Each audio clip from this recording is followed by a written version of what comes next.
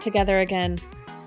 Pop Apologists. Welcome to Pop Apologists. We're your hosts, Lauren and Chandler, where we deliver all the celebrity news. Another pop culture podcast.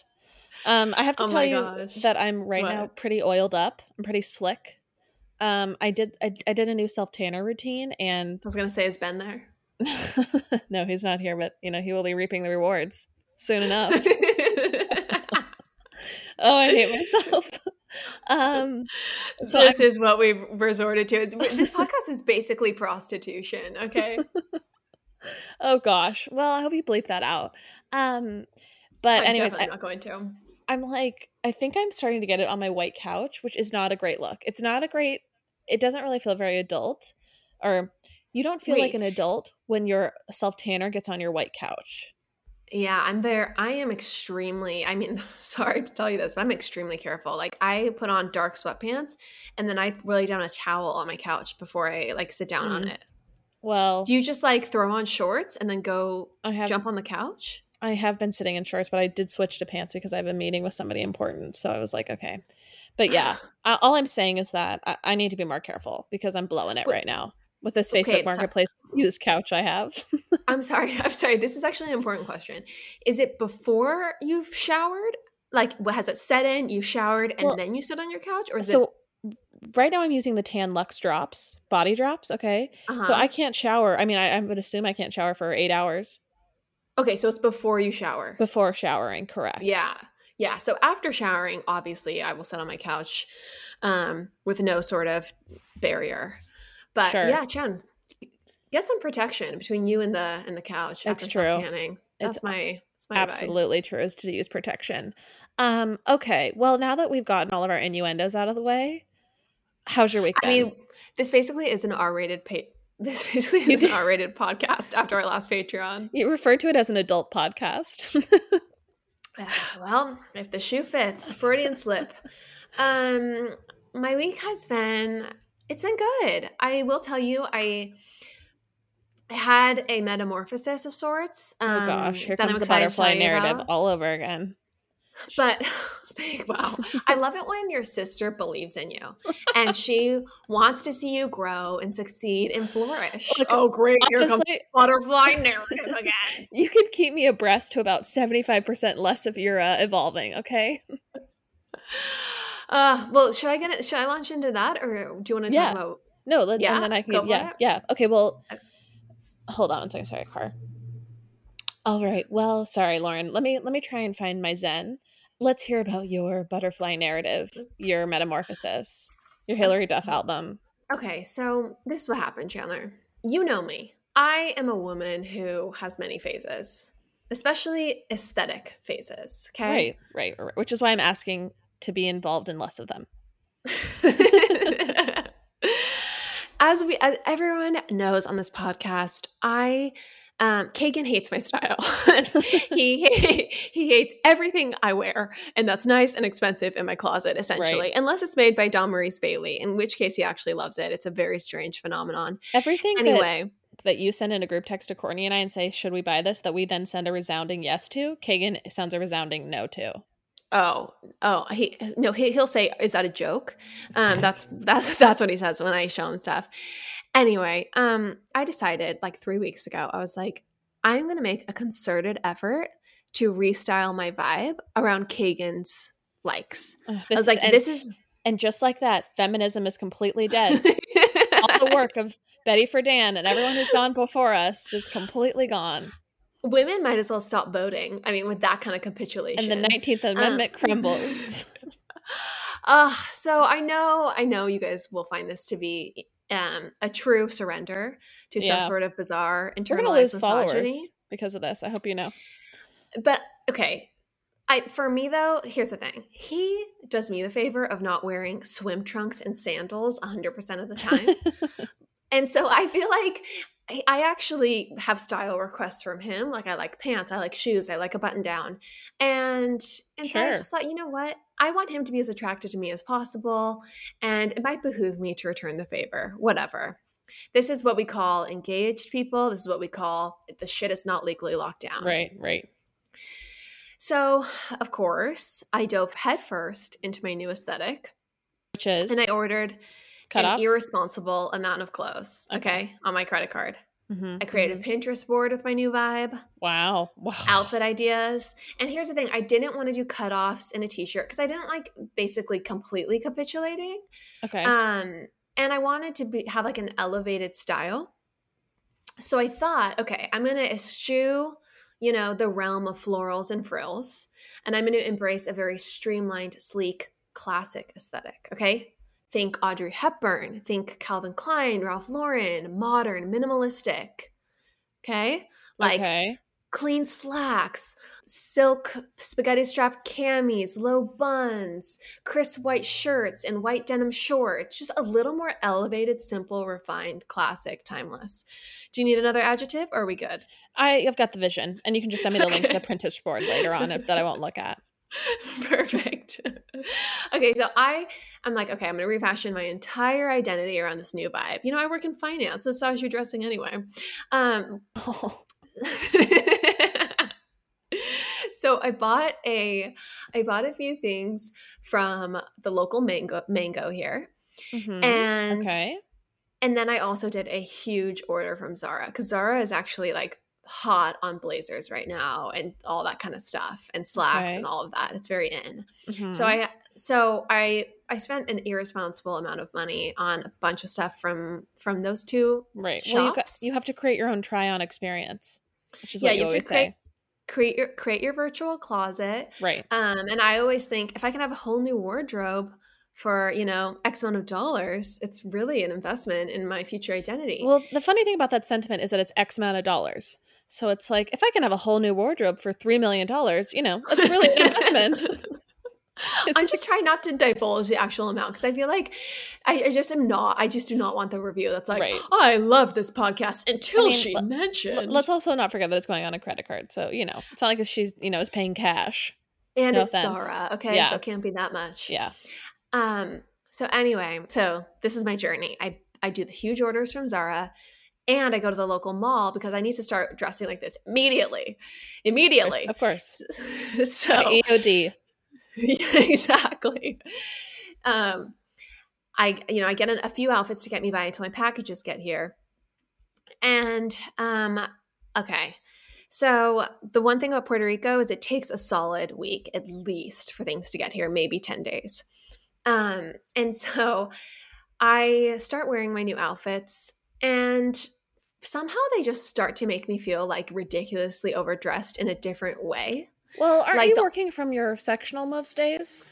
Well, I actually have an office now. I've set up an office. I don't know if you know this. Oh, yes, that's true. Okay, it's in your house, but you do have an office space. Yeah, I don't dress like this for our apartment. It's more just like, okay, what do we go out and do? We go to a friend's house locally that lives right by the beach and we go to a barbecue. Like we go out to dinner. Like, and for out to dinner, it felt fine. But like really socially, we're really just like hanging out at someone's house and everyone just goes to the beach and then goes back to their house. Or it's like a little get together and everyone is dressed so casually. And even in these looks, I still felt overdressed. Which makes sense for the record. Yeah. And you so live it's in just like a vacation destination. I just didn't feel like a Ralph Lauren model. I felt like a wannabe like senior accountant. Does that make sense? Yeah, bank manager vibes. Exactly. So what did you do? So of course I get my packages, and by the time my packages get here, I've moved on from this identity. Good. So I do the walk of shame back to my local Zara to return everything.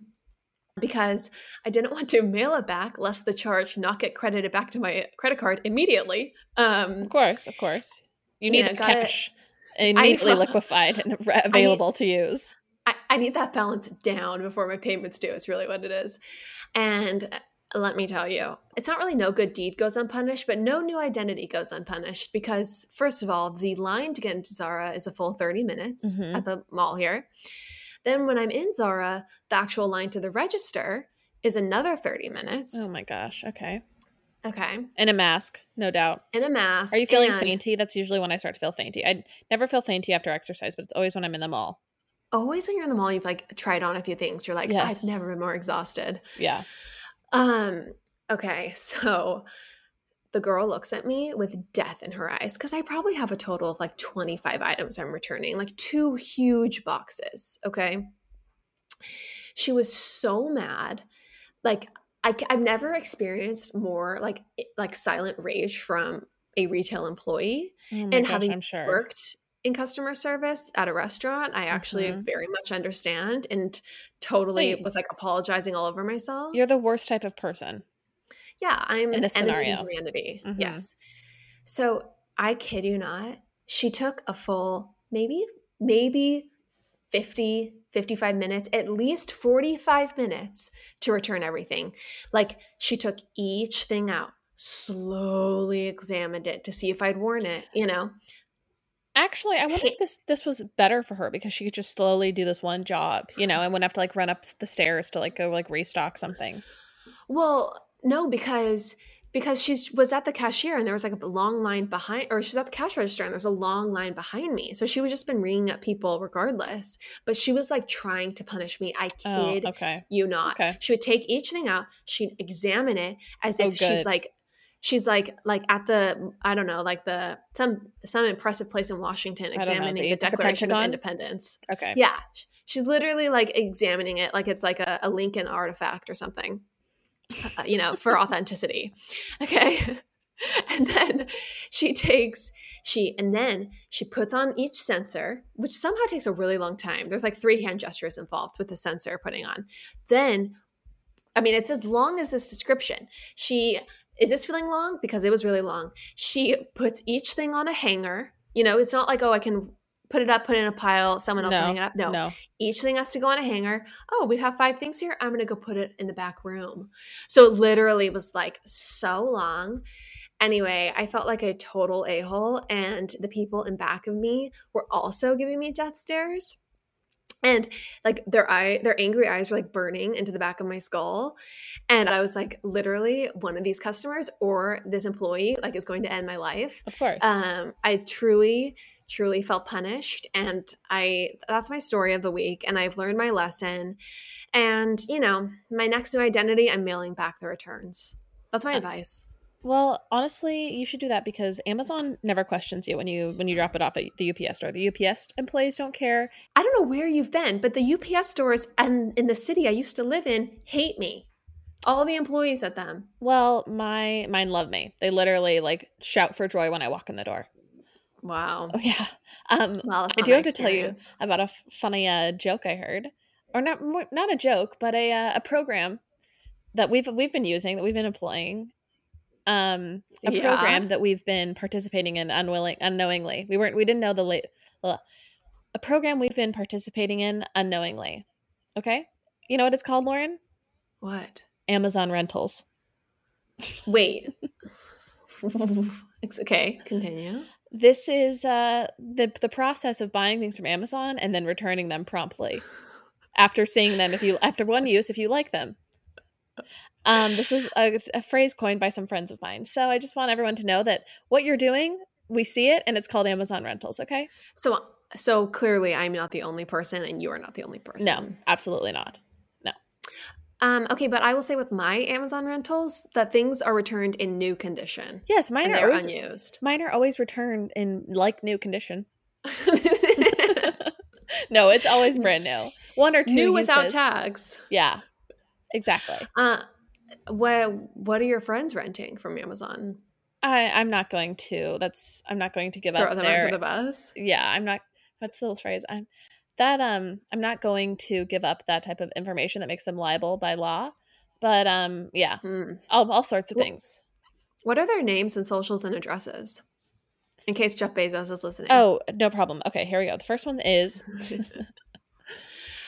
You know what they say, give people an inch and they'll take a mile. It's true. Honestly, we are the face of the American consumer. Sue us. Please don't sue me. I just paid a lot of money in taxes. Please don't sue me. Oh my gosh. Now that you've paid your taxes, can I stop hearing about how you have this tax bill coming up? Well, did you have to pay a lot of money in taxes, Lauren? I've had to pay like $1,000 before in taxes. Well, luckily, it wasn't that much, but it was a lot of money for me. I just once put 0 on my W-2. Oh my gosh. And so I took as much as possible. I didn't like put down anything. And so then anyway, at the end of the year, I owed like $1,000 just like 3 years ago. I still feel it. Good, as you should. Okay, what's been going on with you? I have found a place to live in New York City. You have? I have. I've scored an incredible situation. And I feel What? like completely at ease about me living there now. Oh my I'm gosh. going to This is be, such a relief, I'm yeah, sure. I've been literally combing through Craigslist and every Facebook group known to man, Mhm. to try and find a viable option. And it was really bleak. But I've been lucky enough to find a cute couple who are actually relocating to our hometown, San Clemente, for the summer.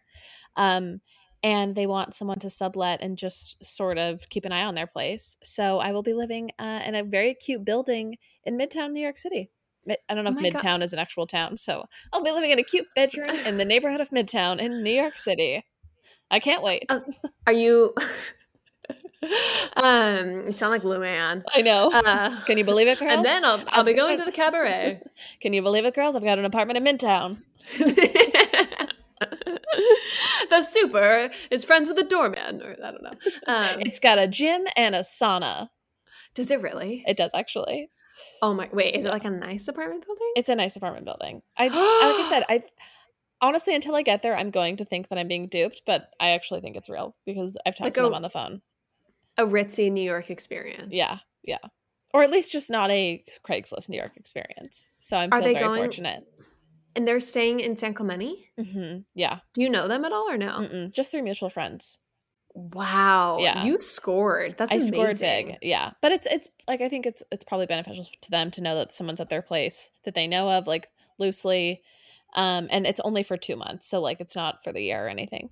How does that work? Like, are they like, hey, are they gonna like, do you sleep in their sheets? Do you buy a new set of sheets? I think I'm gonna try and just, like, put all their stuff neatly somewhere, like, as far as, like, bedding and stuff goes, and just use my own. Yeah, I kind of feel like that's the one thing that feels too personal. Like, I just feel like I would probably not sleep in anyone's sheets or not have anyone sleep in mine. Totally. I'll be using Amazon rentals for those sheets. Oh, Chandler, actually, just kidding. Yes. Oh my gosh. Lightly used after 2 months. Like new. Like new after 2 months of use. I had to take the tags off to try them out. Totally. And I've been sleeping on them for 2 months and they're not comfortable. I just realized. They're not what I expected. Not in Midtown. Not up to Midtown standards. Up to Midtown standards. These sheets in Midtown New York? It's honestly not what people say. Absolutely not. People are so annoyed because it's like I'm just in the neighborhood of, like, it's the Midtown-ish area. I'm sorry, why are everybody. So annoyed? Well, because it's just like, that's not what you say. Like, I feel like people are already weird in, like, San Francisco, it's not the BART, it's BART. In New York, it's not Midtown New York. It's just like you live in New York and you're, in Midtown. I can already feel it. I can feel the heat. Oh my gosh. From our, like, coastal elites. The coastal elite listeners, stand down, simmer down. Right. I'll get my bearings. Gosh, also, getting very, very hoity-toity with the nomenclature. Seriously. That's about it, though. Should we get into our interview? Yes, you guys, today we have such a great interview with Ariel Laurie of the Blonde Files podcast. Chandler, what did you think of this interview? It was amazing. She's incredible. I feel so lucky that we got to, like, chat with her. Really, like, such a thoughtful, like, wonderful person. Such a thoughtful, wonderful person. And it's pretty juicy, you guys. Like, yeah. I feel like there's so many things we get into that people can relate to, like things into dieting and like insights, celebrity secrets, plastic surgery. It's a really fun interview. So I'm super excited for you guys to listen to it and let us know what you think. Buckle in, baby. Love ya. Buckle in. Okay, Chandler, do you remember when I first tried to do designs for the episode, like outlines or previews? Yes, it's the memory's there. I don't like to unearth it often, but it's there. You guys, I worked really hard on, like, a IG story because I wanted a teaser that had all the topics written down and it wasn't like multi-slide. Mm-hmm. Anyway, it was rough. It was rough. She was like, "Is this the final design? Do you think we should find a designer?" Fast forward, okay, I didn't tell Chandler about what I did next. Fast forward a couple weeks later, I remembered, oh my gosh, I should use Canva Pro. I've been using Canva for years.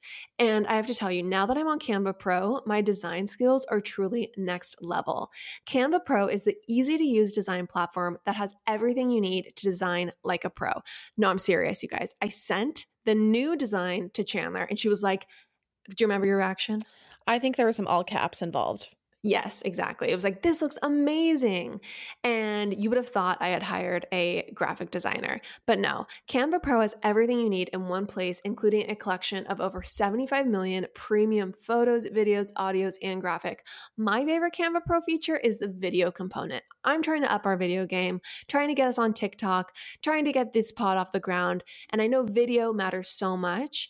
And Canva Pro, you can edit high quality videos in Canva Pro. It's truly amazing and is there for all of your design needs. There's truly no idea or project too big or too small for Canva Pro. One of the things that I love about it is just how easy it is to like get around and like use and learn the tools. Like I feel like with a lot of design software, it takes so long to just learn how to use it. And like I literally straight up just logged in one time and just messed around and was able to like make a perfectly great design in like 20 minutes. Like it's so intuitive and easy.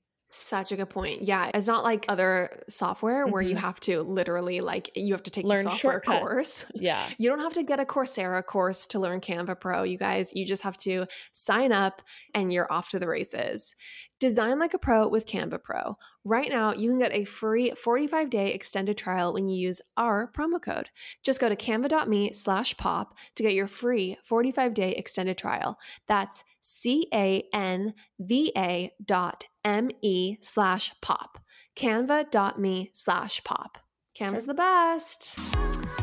All right. This is a very exciting moment for our podcast because we are having not just an influencer. There's so much more to Ariel, but we are having Ariel Laurie on the podcast of the extremely popular podcast, The Blonde Files. Welcome, Ariel. Thank you so much. Thank you for having me. Oh, we are so excited to have you. I have been following you for, I would say since 2016, actually. Oh my God. Cringe. I am an OG. So I have loved seeing your evolution. So I kind of want to tell our listeners a little bit about like what I've seen, what I've witnessed, and then kind of get your take on how you began your account and all of that. And basically the journey you've been on. So when I first started following you, you were also flailing your body across, gyms and going into cardiac arrest regularly in order to complete Bikini Body Guide BBG workouts. And you had these insane before and after pictures. And you have really evolved so much. And instead of focusing on like weight loss or becoming more toned, now your focus is really on like science-based approaches, reason-based approaches to wellness, to transcendental meditation, to intuitive eating, to fitness. And you would deliver such high quality content. And anyway, I could like wax on, but I just love what you're doing. And thank you so much for coming on the show. Thank you so much.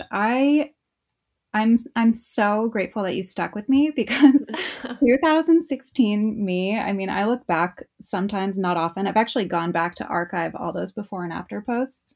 And when I see like what I was posting back then, I'm just like, oh God. I mean, I thought I was doing the right thing. And like, I started this account as kind of my like quote unquote fitness journey. And now, like you said, it's completely different. But back then I was just like, oh, like I just need to get abs and like not eat gluten and dairy and sugar and soy and corn. And like, it's like, just these really extreme wellness things like BBG, which, some people do and it's great. And I still do it once in a while, but I was very like rigid about all of it. And I thought that way was kind of the only way. So yeah, I've come a long way. Yeah. I mean, it was truly the time of like, and one of the things I've heard you say before on your own podcast is you felt like you were like, you look back and you realize like, I was actually just posting photos of myself thin and then really thin. And that was like not exactly the message I realized I wanted to be putting into the world.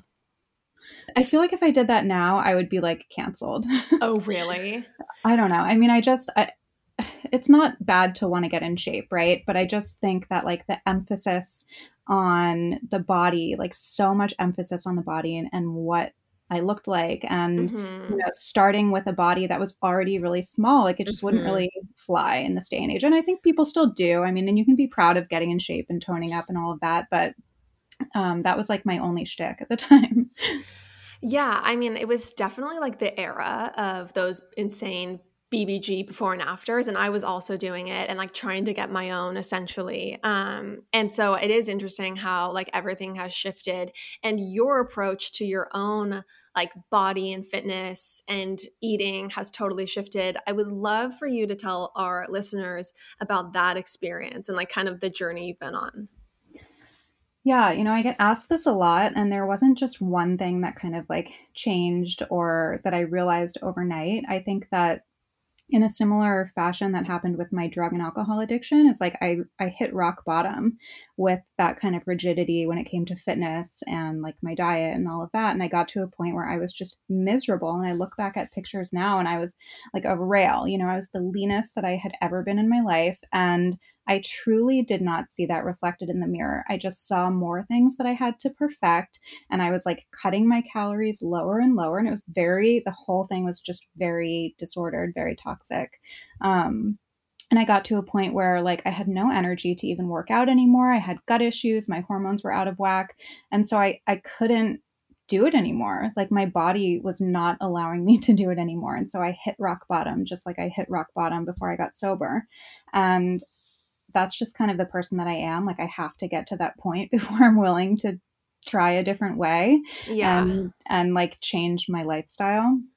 And so for pretty much a year, I really couldn't work out. I didn't have energy. I could go for walks and, maybe do some light Pilates and stuff, but really I had to like kind of reevaluate everything in my life. And that's when I started meditating and just learning how to like slow the F down. Yeah. And, I just kind of stopped caring. Like I was doing a solo episode last week and I was like, I think part of this is kind of age too. Like getting into my 30s, I just don't care as much about what my body looks like. I'm interested in different things, not to sound like better than or like holier than thou, but I just like, I have so many other things going on in my life. Whereas at that point, a couple years ago, that was it. And it was the time of like BBG and the social media landscape was so different. And like, the goal was to get on Kayla's page and like totally, and everyone was doing it, so it wasn't just me. And now it's very different. So and I'm also like I kind of care more what my face looks like. That's my like my body I'm like, yeah, whatever, it's fine. Totally.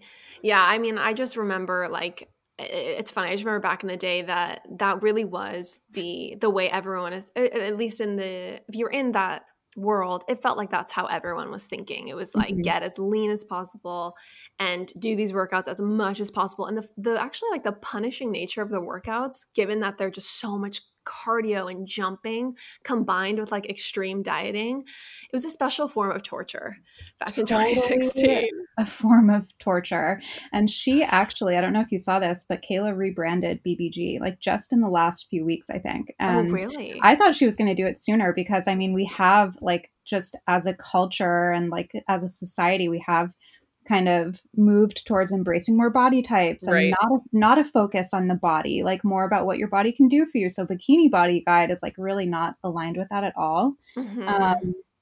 But yeah, I saw a couple weeks ago, she was like, now that I have a daughter, like I want to, be more inclusive and positive and be careful with my language. And so she rebranded it to like High Intensity with Kayla. I'm like, yeah, it's still the same torture, just with like a more like a different name. Right. Well, to your point about like not caring as much about what your body looks like, I feel like even now, if to have a conversation where all you talk about is like and I used to be this way, like all I would talk about is like dieting or being like skinny and wanting that. Like I feel like that's like almost gone out of like fashion. Like you can't really talk like that anymore. Yeah, no, it really has shifted. I mean, that was like 2016, so 5 years ago. It's shifted and it's shifted pretty quickly, which is interesting. So I'm curious where it's going to go next. Totally. Because like at the same time, it's not a bad thing to want to lose weight or whatever, but it's just, it's interesting to see how like the pendulum swings. Yeah, and it always goes from one extreme to another, I think. So, there are things that I disagree with. Like, I mean, I don't know if I really want to go here because I don't want to get called out for it, but like I'm all for, embracing all kinds of bodies. But I think that promoting, like I saw a magazine cover a few months ago, I think you guys probably saw it too, where it was like all bodies are healthy bodies. And this is like during a pandemic when people with comorbidities are dying at higher rates of COVID, and like, you know, like, well, maybe let's not go so far as to say that like being obese is healthy, you know, but like certainly you can be beautiful and happy and fulfilled, like if you have a different body. That makes sense. But like maybe not, it's not so healthy. Sometimes I get kind of like I get into a place where I can feel very much like, oh my gosh, the culture has gone completely crazy. And you can't even say anything that's like, you can't say basic facts anymore without like the risk of your career being taken away. And then I just like calm down. I'm like, no, like the cultural pendulum just swings in the opposite direction really far to get back to a middle ground. And that's what I tell myself, at least. Yeah, I think so. I mean, I do think that we're in like an especially heightened place right now because of the past year and everybody being home, and there's just so much from politics, which obviously like I'm not going to get into, and the pandemic and all of these things happening at once, where like there's just so much aggression. But it is scary, you know. I do feel like sometimes I have to watch what I say, and I'm not even talking about anything controversial, but you just never really know. Well, I mean, you can get in trouble for like talking about like dieting or like wanting to lose weight, and like there actually is a subset of people that would like to lose weight and do feel that they would be happier, healthier people if they lost weight. And I just think it's such an interesting, like moment where these very basic things are like very taboo to discuss. Yeah, I mean, I'm always shocked at what I get called out for. I remember I posted my breakfast once, which was like a chia pudding, and my comment section turned into like a really like vicious argument over whether chia is a health food or not, whether chia seeds are a health food or not. And it was like, what is happening? You know, like you can say that carrots are healthy and people will, you know, there will be somebody who will tell you that they're the worst. But yeah, I mean, when it comes to like dieting and weight loss, I think that it just depends on the motive and if it's coming from a healthy place or not. I don't think there's anything wrong with wanting to do that and wanting to tone up and wanting to look your best. And obviously, you know, I do a lot of cosmetic procedures and stuff like that. And I'm very open about it because I don't think that there's anything wrong with it. You know, like it's our body, we can do what we want. I think that you can tell when it's coming from a negative place and when it's coming when, you know, there's good intention behind it. Yeah, and you can know yourself and know whether it's coming from a place that's unhealthy, like what you realized when you said you hit rock bottom, or if it's coming from a place of like, no, this is actually because I want to be able to play with my grandchildren. One of the things that I love about you is that you're very transparent about the fact that yes, you have a super fit, toned body, but you're also very transparent about the fact that that is a lot of the result of genetics. And I remember one time someone asked you, like, how do I get your legs? Like, I want your legs, and you're like, well, my mom has these legs. I think you said your sister has these legs. Like, they're just in my family. Sorry, I can't help you. And I just love that transparency so much because I actually feel like there's definitely a phenomenon of fitness influencers who primarily are just genetically lean people who are selling people fitness programs to try to look like them, when even if they stopped doing their fitness program, they probably would look very close to how they still look. And this is kind of I don't know, I don't mean to be negative, but it's something that I think really infuriates me because I don't love people essentially being like swindled. I would love to know if you have any thoughts on that. I think like 85 to 90% of the fitness influencers fall into that category. Yes. I mean, and people still DM me almost daily, like, well, how can I lean my legs out? I do. I have my mom's exact legs. She's like 67 and we still have the exact same legs. I'm like, I couldn't change these no matter how hard I tried. Like, this is baseline, you know? And yeah, nobody talks about that. And you see fitness influencers like how to get a thigh gap. And it's like, well, no, you have to genetically have like your hips and your legs in a certain way in order to have a thigh gap. I don't have a thigh gap, you know, like I could never have a thigh gap. But some people really can. And so, yeah, there's just no transparency, but you said it. It's because like everyone's trying to sell something and that's how you do it. Did you ever, I mean, not that you like thought of it in those terms, but you ever like damn, I look really good. It's time to get like, Malibu body guide going. No, I actually did think about, when was it? It was actually after I kind of hit my rock bottom. And when I started doing Pilates and embracing kind of like a slower, I don't know, gentler approach where I was like, nobody is doing this. This is before Melissa Wood Health. And obviously this past year, all kinds of home workouts have blown up and there's Pilates and yoga and everything everywhere. But a couple of years ago, nobody was doing it. And I came to a point where I realized, wait, you don't have to be torturing yourself to see results. And I felt so much better. My energy was so much better. I was so much less inflamed. And I knew that I didn't have the credentials. This is another thing. I think people are getting better about it, but you do see people who aren't fitness instructors, they're not trainers who are selling programs. And it's like, really? Right. So I knew that I couldn't do it. I was going to partner with somebody who was a trainer, but then I was like, you know what? That's not my thing. I don't think that like fitness is where I want to take my brand. Well, and I love that. And one of the other things I love is that you take a really like science-based approach to wellness, and you have lots of like very esteemed professionals on your podcast and that do have those credentials and do bring that expertise. And I find it such a refreshing approach to wellness because I get very nauseated by very thin 22-year-olds, telling me about their spiritual experiences with green juice. Like, that's not my idea. Like, I don't care about their wellness journeys, but I love the approach, you have to it. Thank you. Yeah, I think really I got disillusioned with the wellness space like after my bubble was burst, and I started realizing just how much of it is bullshit. And I can't tell you how many people that I'm kind of like acquaintances with who I have to mute on Instagram because I'm like, I just can't. Like, I can't unfollow you because that would be obvious, but I just cannot with what you're posting, And I think that like the wellness space as a whole is really lacking science. I mean, even with Goop, it's like I buy stuff from Goop sometimes. And when I hear Gwyneth Paltrow in interviews, I think she's kind of funny and I kind of like her, but I'm like, this is so like anti-science.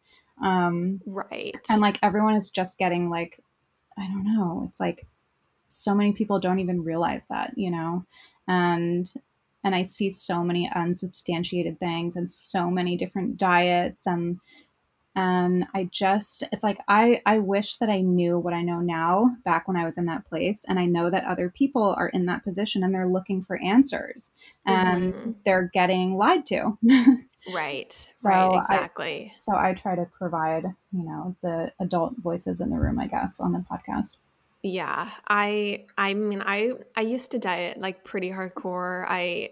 To the point where I once read this, like I followed this lady called Natalia Rose, and she's all about like basically only drinking green juice and then eating a raw salad at night.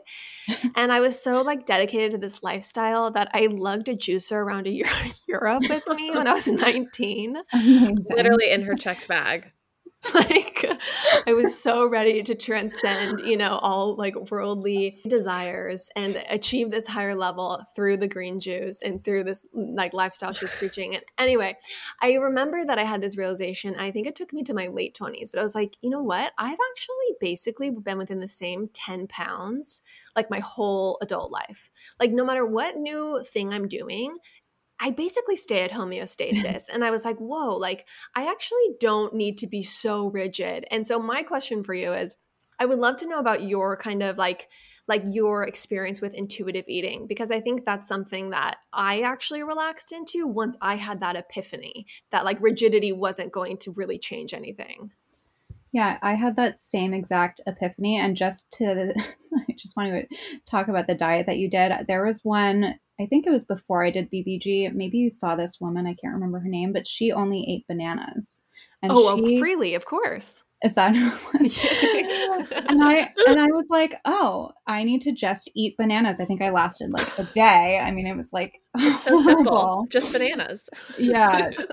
And, I do want to say, like, if people drink celery juice and they feel better and they lose weight, like, great. I don't want to, like, invalidate anybody's experience, but just putting that out there as my disclaimer. But, Yeah, so I had the same experience as you. So I was counting macros and I got to the point where I realized how much food I could fit into my macros and not be hungry. So then it just became very easy for me to keep lowering the count and lowering it and lowering it and lowering it because I could eat this certain amount of calories with high volume food. So I never felt hungry.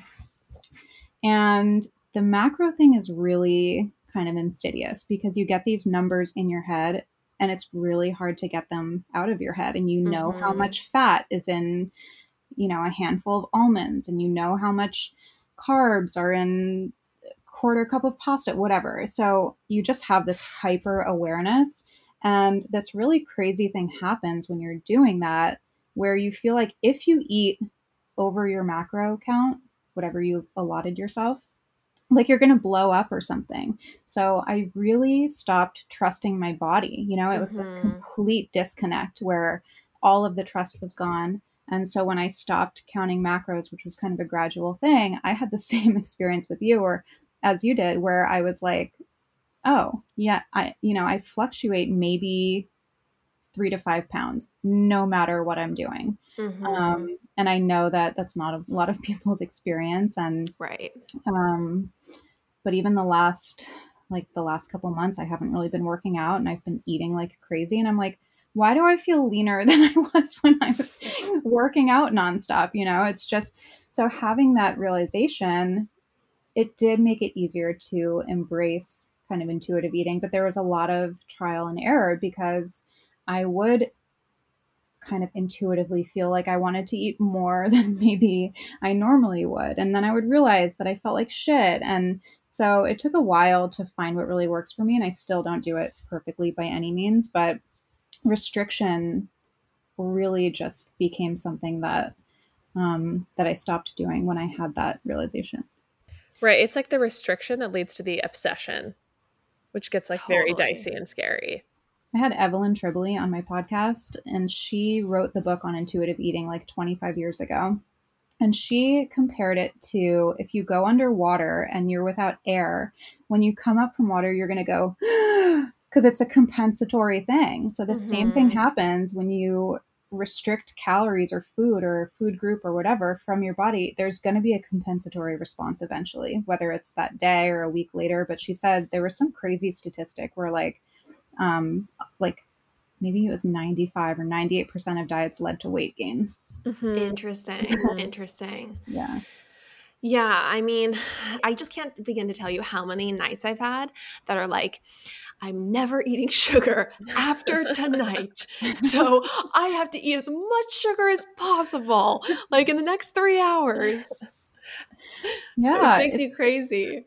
Yeah, it really does make you crazy. And then you feel like shit when you eat sugar the next day. Right. And it's just a terrible cycle. Well, I mean, I was like in college and I remember trying to do ketosis, and like the amount of peanut butter I consumed because that was all I could have. Like I remember going to a movie with some friends and bringing like my own little personal container of like 3 tablespoons of peanut butter. Cause I'm like, this is your like dinner/dessert. It's high protein. And my friends thought I was absolutely crazy. I was just on a trip with a girlfriend. And we were staying at this bungalow. And so we went to the store and she was like, I want to get this keto cereal. And I looked at it and it was so high in fat, but also so high in carb. And it was called like keto something. I was like, this is not even keto, but so many people are like, oh yeah, I'm doing keto. And you like go and buy that at Erewhon or whatever. And it's just, I mean, the diet, like the marketing of food now is just crazy. I had a food scientist on my show who was like, there's only like 7 or 8 GMOs. I'm probably getting this wrong and people are going to come for me, but there's only a few GMOs. And yet everything is called like non-GMO this. And it's like, well, yeah, there isn't even a GMO like coconut. Like, what are you talking about? Gosh, that's my favorite is when people are like, when they're like, I don't have any chemicals, no chemicals. And you're like, well, what about dihydrogen monoxide? And they're like, definitely not. It's like, that's just water. Like people are just, I mean, I don't want to act so above or anything like that. Yeah. But I just think it's funny how what lack of critical thinking, like can come into play. Like when you're seeing a woman, like I totally followed the raw like YouTubers when I was like 19 or whatever back in the day. And you would see like, she'd be like, oh, my dinner is 8 oranges. It's like, they're always from Australia. Or 8 oranges, 10 bananas. Like she's just like talking about, she just binges fruit every night. And like no part of me thought, that's a lot of sugar. Like what is that doing to her liver? What is that doing to her kidneys? Yeah, it is kind of a lot of like, I don't know, gaslighting or brainwashing. I'm not sure what it is.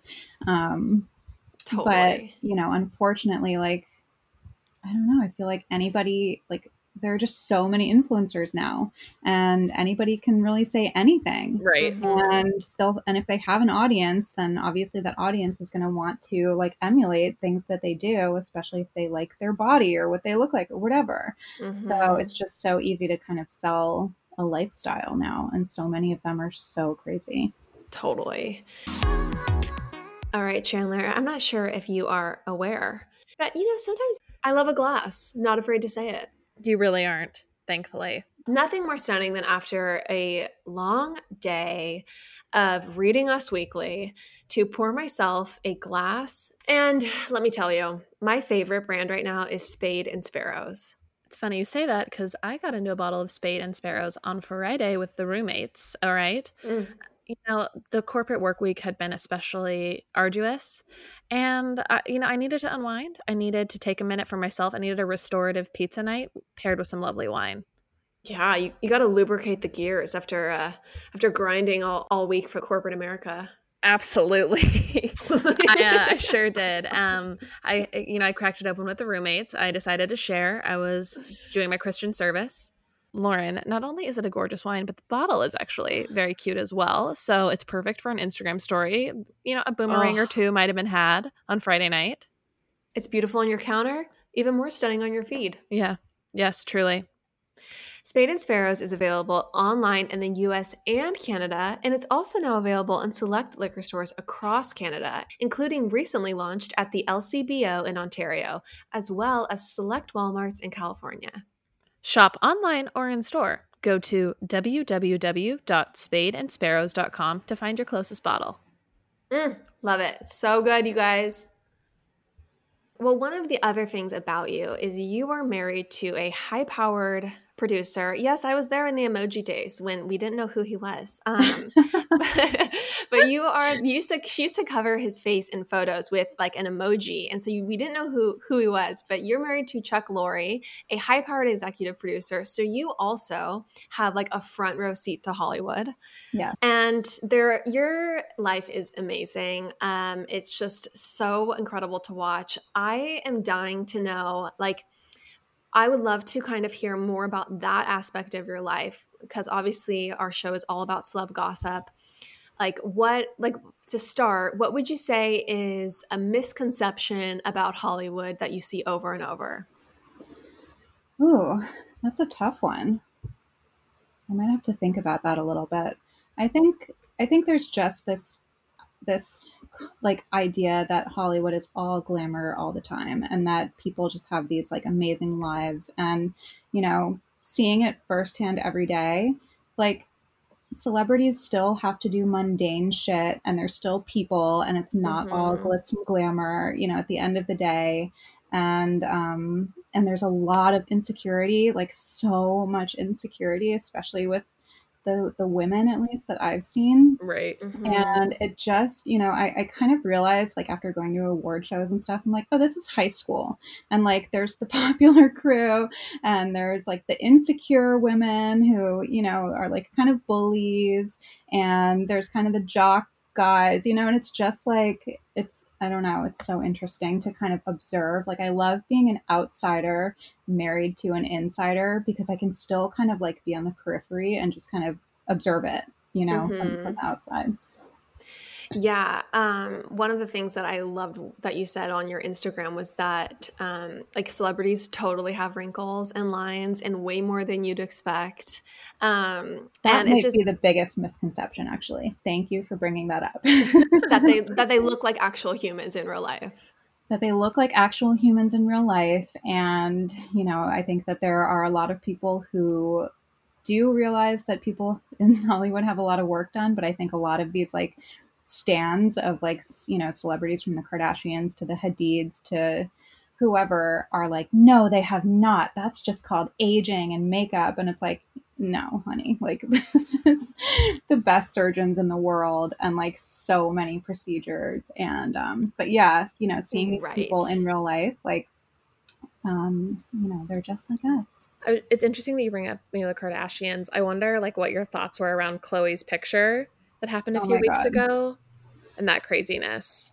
That was crazy. At first, I kind of thought, like, my initial reaction when she released her statement or whatever was to kind of feel bad for her. I was like, oh, yeah, there is so much scrutiny. And then I realized, like, no, you guys created this. Right. You know, there was not this standard of beauty before the Kardashians. Now everybody is getting surgery trying to look like them, and the BBLs and the liposuction, the liposculpting.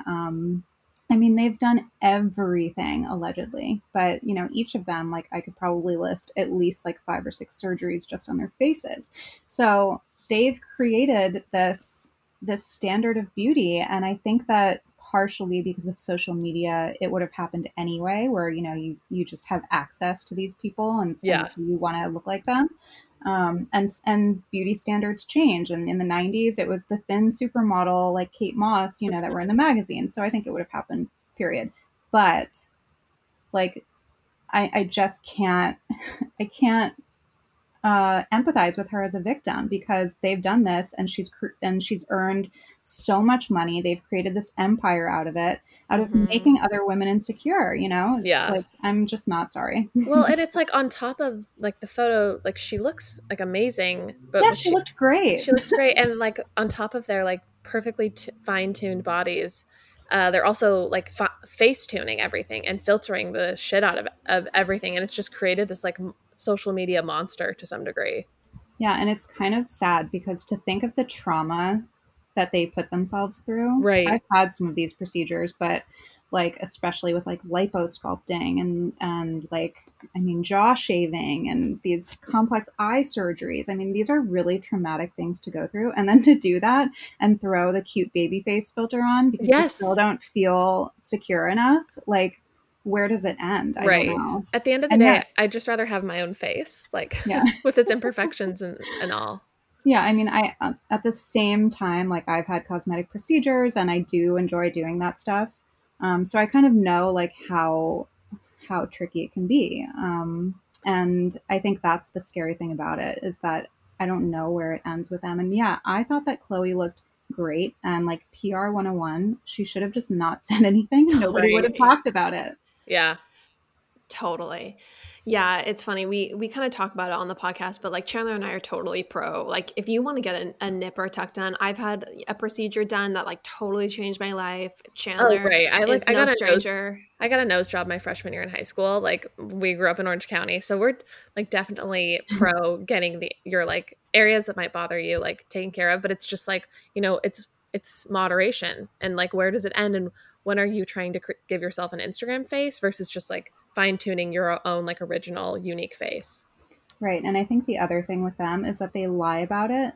And the thing with Kylie Jenner recently where she was like talking about her 2-a-day workouts or something. Oh my God.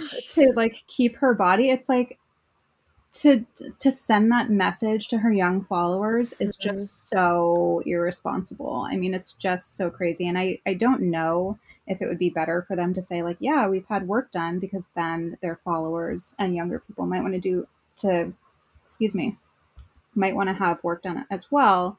But I think to lie about it is just so wrong. Well, and to make people think that like working out twice a day could make them look like that. Right. I think it would be better if they were open about it about the procedures, because then at the very least people wouldn't think, oh, I just need to drink these avocado smoothies and do Pilates and then I'll look like that. Like they wouldn't be like sold that lie. Right. In my opinion. And drink Khloe's flat tummy tea. Right. Oh my gosh. Well, it's also interesting too because it's like I think that I think there's some validity to this. Like the Kardashians have absolutely like changed the idea about, you know, the standard of beauty being like curvier is beautiful, like having curves, being not rail thin is also like a stunning look. So I think there's something so valuable there because not everyone is born obviously with the old standard of beauty, the Kate Moss vibe.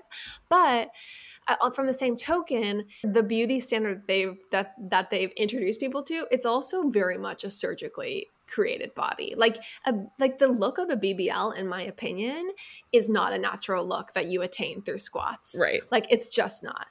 No, because it's this big butt with like these little legs. It just looks so weird. I mean, I'm sorry. I think Kim Kardashian, all of them are beautiful, but I think it's just so unnatural looking, and you can get like a skinny BBL, which is more natural, or an athletic BBL.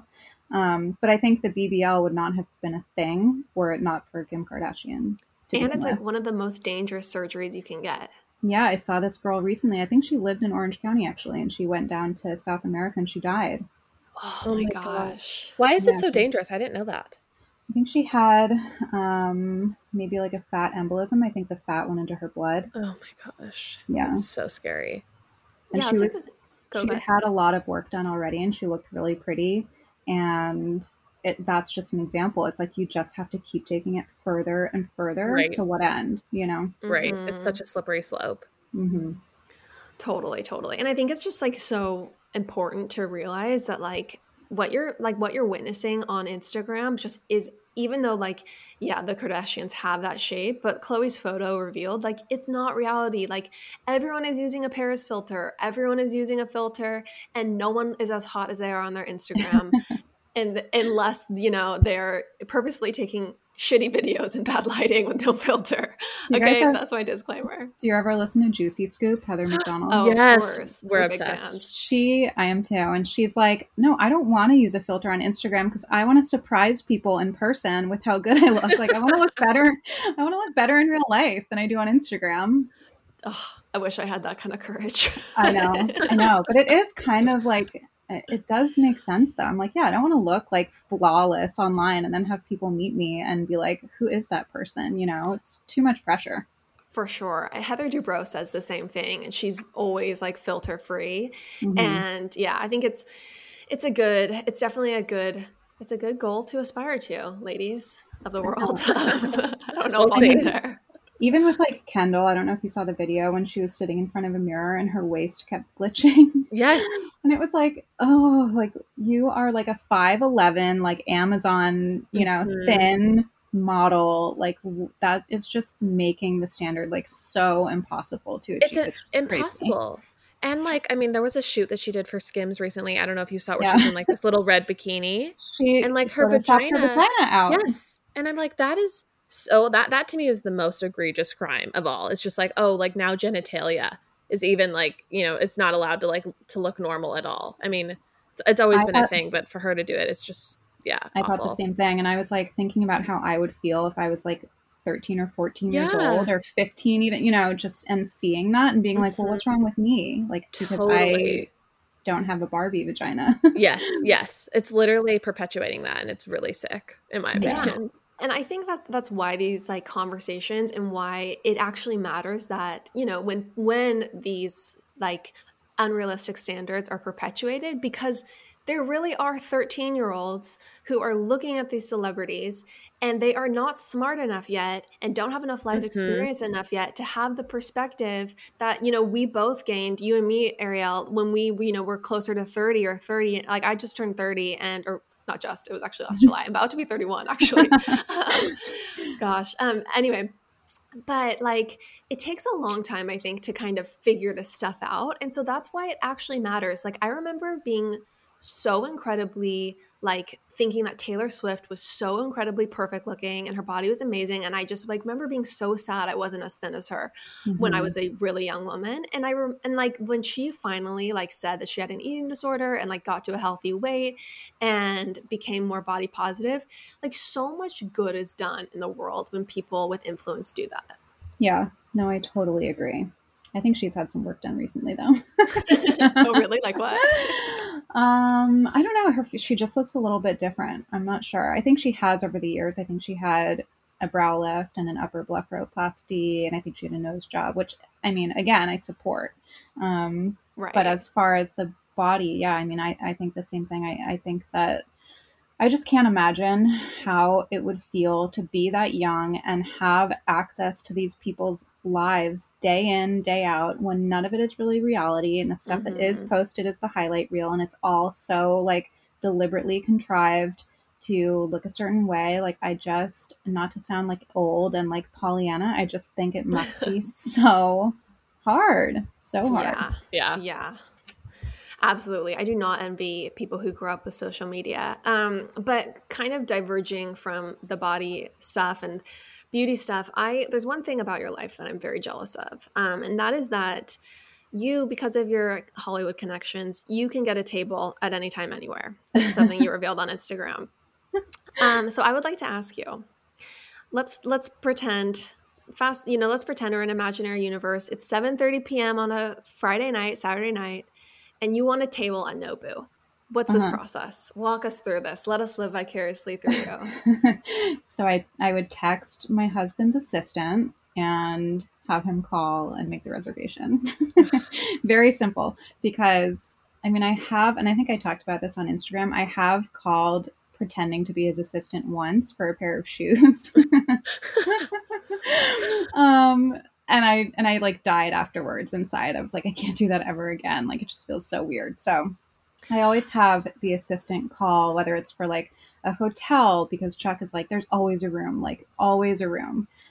So he'll book a hotel, you know, a vacation like 2 days beforehand. So I'll have his assistant call for that, or call for reservations, that kind of thing.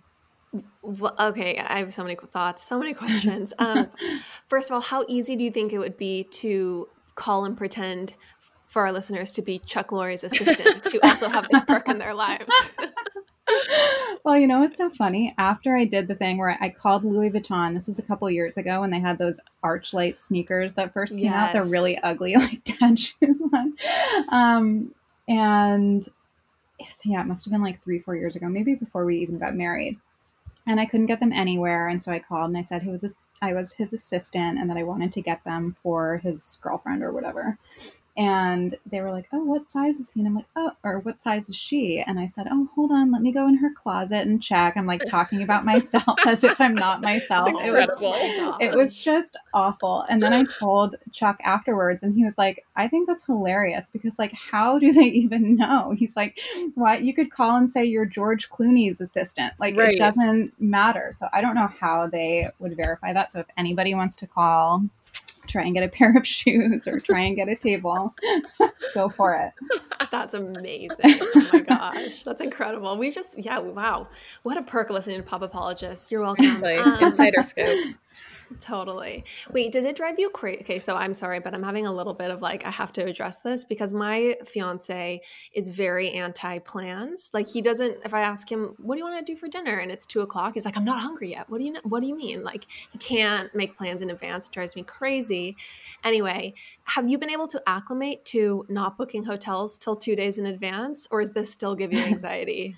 It gives me so much anxiety. And I actually always thought that I was like this go with the flow, like very spontaneous person, until I got in a relationship with Chuck, because he will, I mean, I think we booked a trip to Africa like 2 weeks before we went, like a 3-week trip to Africa. Like, who does that? That is so stressful for me. I can't live that way. Now I'm getting a little bit better about it, because I have seen the process like time and time again. Like, it always works out. But I think the reason that he's like that is because he is so laser focused on his work. He's compartmentalizing. He can only focus on one thing at a time. And like this past season, for example, he wrote and produced 100 TV shows, which is insane. I mean, a regular season is like 22 episodes tops.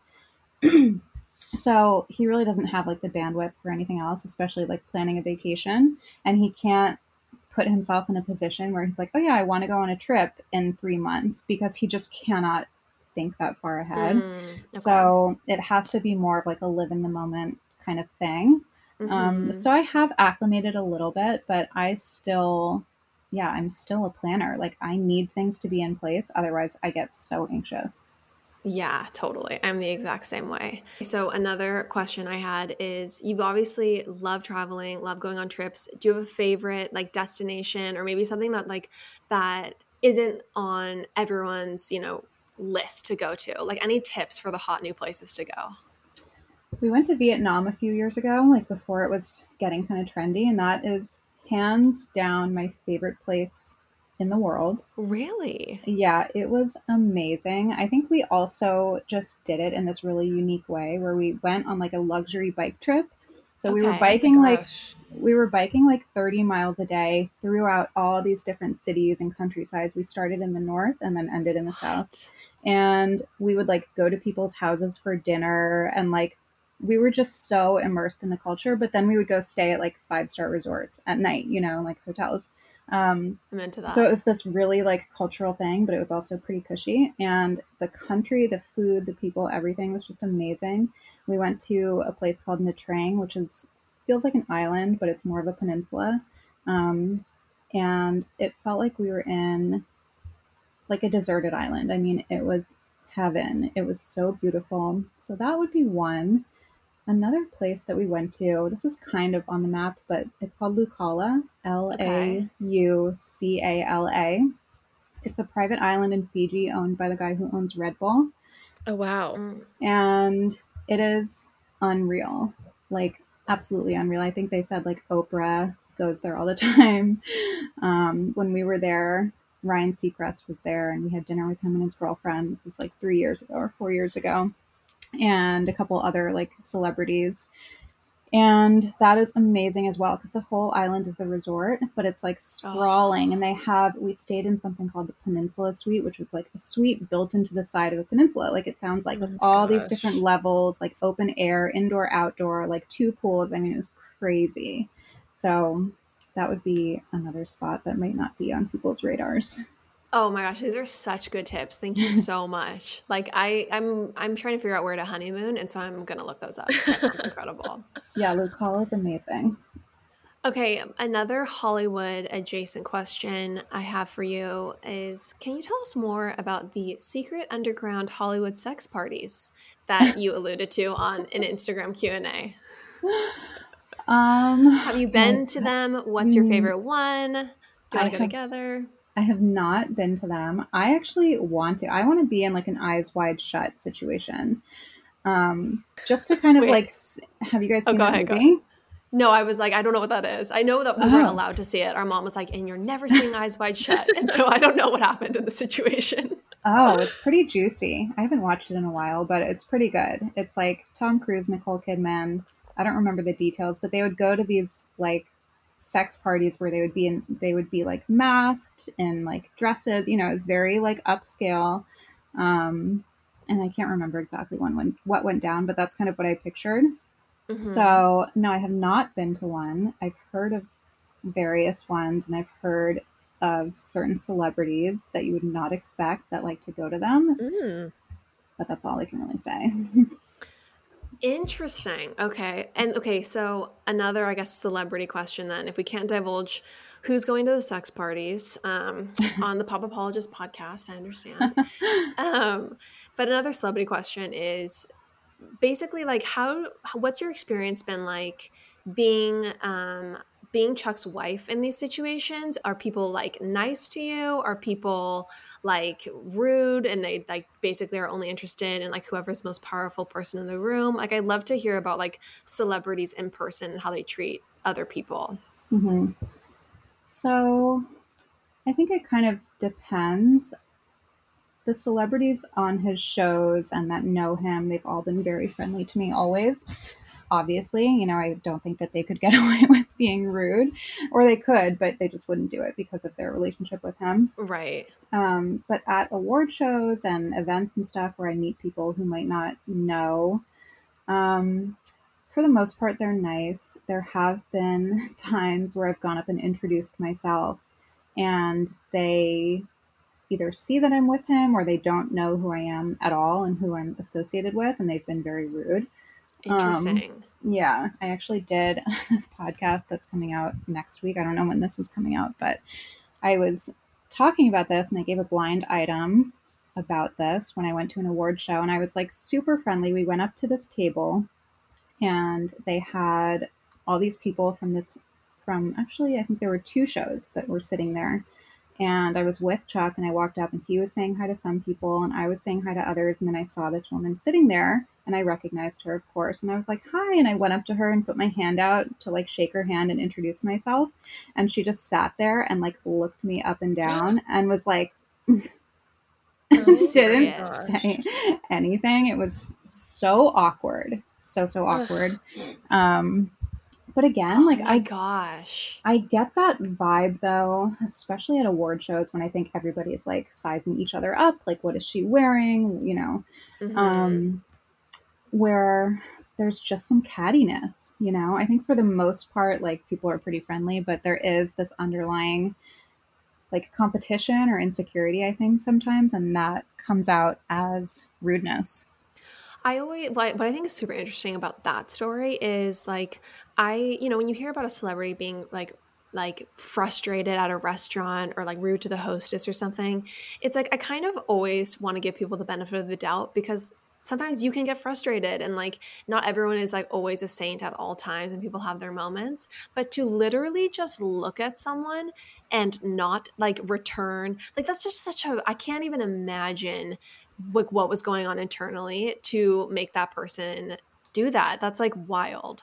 Yeah, I know. I don't understand either. And I think, the things that you read on like Dumois or other places Mm-hmm. about somebody being rude, yeah, I think, we all have bad days. At the same time, I kind of feel like we all have bad days, but it's not like hard to be kind. But at the same Mm-hmm. time, like I don't have the experience of like being followed everywhere I go and having like Right. everybody want something from me and want a picture or want to talk to me or whatever.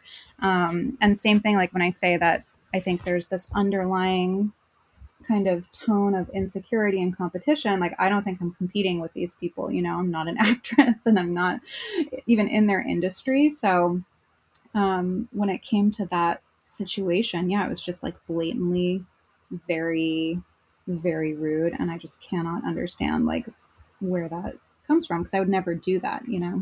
I mean, it just has to come from a place of insecurity. And I think that what's interesting and like something that you said was that Hollywood is essentially like high school and like everyone is sizing each other up and comparing themselves. And am I in as incredible of a dress? Was I in as critically acclaimed of a show or a movie as this person, et cetera, et cetera? Like whoever your reference group is, like really impacts your self esteem unless you're like, I guess, more of an evolved person. Is interesting. Like one of the I follow this woman on Instagram. She's a famous model who is like now like 55 and she was super famous back in the day. Don't really want to say her name because I'm gonna kind of say what I really think, but it's sad because she's literally so like probably one of the most beautiful people ever in her prime and still a stunning woman, and she is so incredibly depressed. Like she Really? keeps talking about how depressed she is and how like sad it is to get older as a woman, and like how when she was a model she was always comparing herself to other models and like my calf isn't as thin as this girl's Oh my calf, and gosh. like they're always like everyone is sizing themselves up in such a, they're comparing themselves in such an intense way. And so I think it's a good lesson. Like you look at these people and they seem like they're on top of the world, but their internal experience could be totally different. Totally. And I think that Hollywood in general is kind of, I think, I think there's just a lot of fear. I think that like fear drives a lot of these people's careers because you get one job and you don't know when you're going to get the next.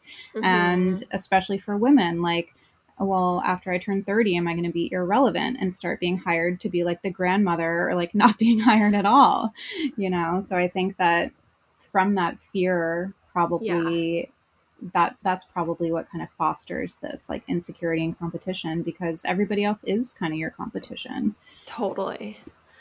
Okay, I have to ask you this because I'm very curious. Chandler and I are very famous on this podcast for saying that we we believe that working hard actually kind of sucks, and we prefer to work soft in life, and we're not that interested in becoming like boss babes. And one of the things about you is that in addition to having your podcast, which is so much work, it's crazy, and then having your influencing business, we have a sister who's an influencer, it's so much work, it's crazy.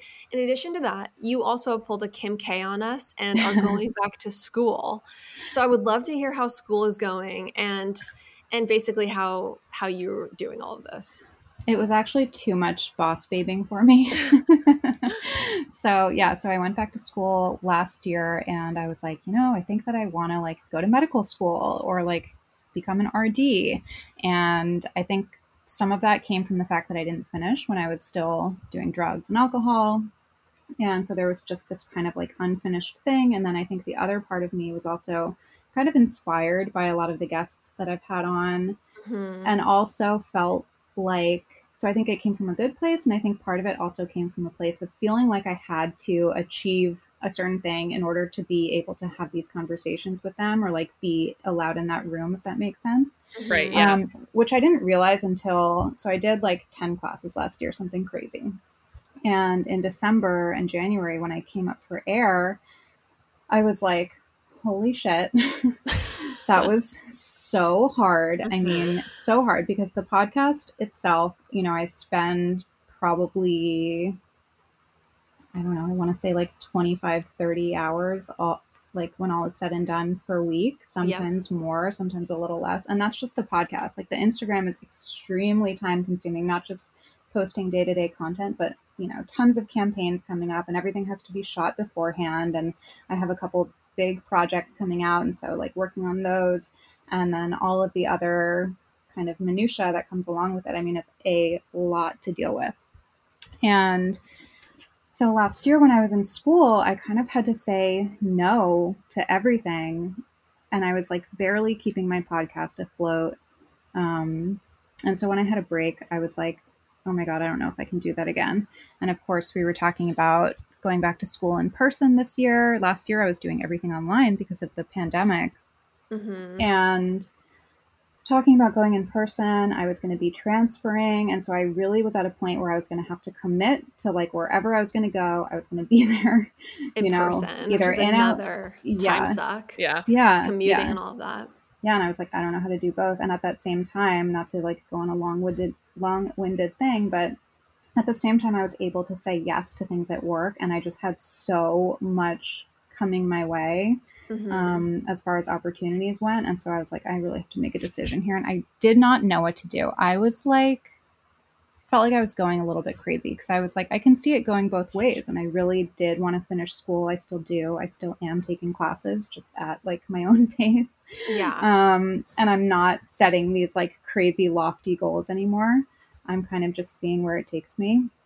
But, I realized like at the same time, I worked so hard to get where I am now with the podcast and the Instagram and everything. And I think I was getting caught up in the stigma of like being a quote unquote influencer. So there was a lot of like internal stuff going into it as well. And I had to kind of reckon with that and be like, do I want my ego to drive this? Right. Or do I want to like open my eyes to what's happening? And I had a girlfriend being like, look at what's happening around you. Like, this is everything you've worked for, and it's all like the momentum is picking up and it's all amazing stuff. And do I want to sacrifice that to change my career? And the answer to that was no. So I feel the biggest sense of relief to hear this because it was exhausting to watch. And also, it's so funny. We got this DM from this girl the other day and she was like, yeah, I'm an OBGYN. Every day I dream about quitting my job. Like, there are so many doctors who want to be doing what you do, which is like having to have this glamorous career and then also having like the space and the free time and a monetizable way of exploring ideas and getting smarter on your podcast and learning and all of that. So I am so glad you've come to this realization. I'll always support you no matter what, but it's a relief for me. Thank you. It's funny because when I had time off too, and I was kind of like grappling with this decision, I went to see a doctor who I really, really respect. And I hadn't seen him in like years, and he was asking me what I'm up to. And I was like, yeah, I went back to school and I think I might want to do the medical thing. And he looked at me His face was like, his face dropped and he was like, no, you do not. Like, no, you do not. Why? Like, don't do it. And that was kind of shocking to me because I thought that like every doctor would be like, yes, you know, cheerleader. Totally. But yeah, it was a lot. And I mean, I kind of felt like, I don't know. Yeah, I'm not going to go there. Yeah. Well, I just want to say that I think, like, I'm a person who very much can throw themselves into new hobbies, new like obsessions very intensely and very publicly. Like, I like sharing whatever I'm interested in. And I think some people are really afraid to do that because they always want to be seen as like they committed and succeeded at everything they did. And I actually think one of the best things in life is to like try a lot of different things and figure out what you're doing. And I think it's a cool example of like showing people like, hey, like this worked for a season. I made a decision not to do it. And like, there's nothing wrong with that. In fact, we should all be doing that as much as possible in life. Right. Yeah. Ultimately, I'm so glad that I did it because for the past 7 years since I got sober, I've had this little like voice in my head. You know, I've had this like sliver of doubt being like, maybe I want to go that route. It was kind of always a dream. And then, you know, I started doing this. And so I put it on the back burner, but I always had that doubt creeping in. And, you know, I busted my ass last year and I took so many classes and so many hard classes after like not science being classes. Yeah, like science and advanced math after not taking it since like high school. Oh my gosh. I mean, it was literally 6 a.m. every day until like 10 o'clock at night. It was crazy. And I got a 4.0 and I was like, Oh my you know what? gosh. Maybe I had to prove to myself that I could do it and like to realize that like, I don't want that life. Totally. Like I can, but I'm not going to. Yeah, exactly. Okay, I think that's a good maybe note to conclude with our listeners. Try a lot of different things, and if you're in medical school, consider quitting because you might hate it. Anyway, no, I'm just kidding. We support all of our listeners no matter what they're doing in life. And Ariel, thank you so much for coming on. Thank you guys for having me. This was so absolutely fun. Okay, you guys, you have to check out the Blonde Files podcast. It's so great. Ariel, her life is so interesting. We just barely scratched the surface. She interviews so many amazing guests. And then they can find you at Ariel Laurie on Instagram and the Blonde Files podcast, right? Yeah, Ariel Laurie on Instagram, the Blonde Files podcast on Instagram, and theblondefiles.com. But they can just find everything from my main Instagram. Perfect. Thank you. Thank you so much. Thank you, guys.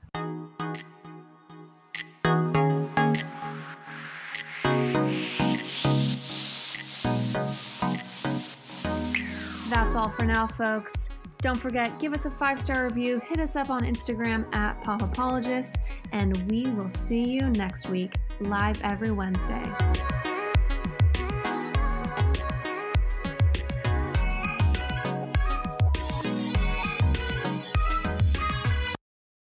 Do you ever worry about running out of interesting things to say to friends when you actually get to see them? Then we've got the perfect podcast for you. I'm Eve Yohalem, and each week on Book Dreams, my co-host Julie Sternberg and I use books to explore fascinating questions, like what happened when a Harvard professor staked her reputation on an alleged Gospel of Jesus' wife that turned out to be fake? And how did debut author Tom Lynn save the American Western by blowing it to bits? Are pigeons rats with wings or wonder birds? And what's the who, what, when, where, how, and especially why of books bound in human skin? Recent and upcoming Book Dreams highlights include conversations with Booker Prize-winning author Marlon James, Pulitzer Prize-winning journalist Catherine Schultz, and Merlin scholar Dr. Laura Campbell. You can listen to Book Dreams wherever you get your podcasts.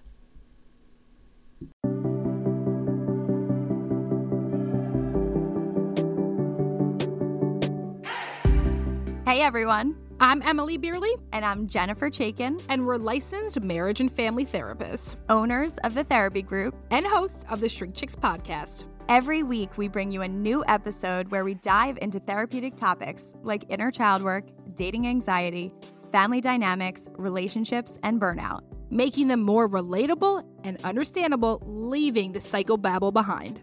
We address the things you've been dying to ask your therapist but don't know how. And work to help you stop shoulding all over yourself with the expectations society can put on us. Tune in every Monday to Shrink Chicks on Apple, Spotify, or wherever you listen to your podcasts. Be sure to follow along and subscribe so you don't miss an episode. Prepare to learn all about you, because in order to grow yourself, you got to know yourself.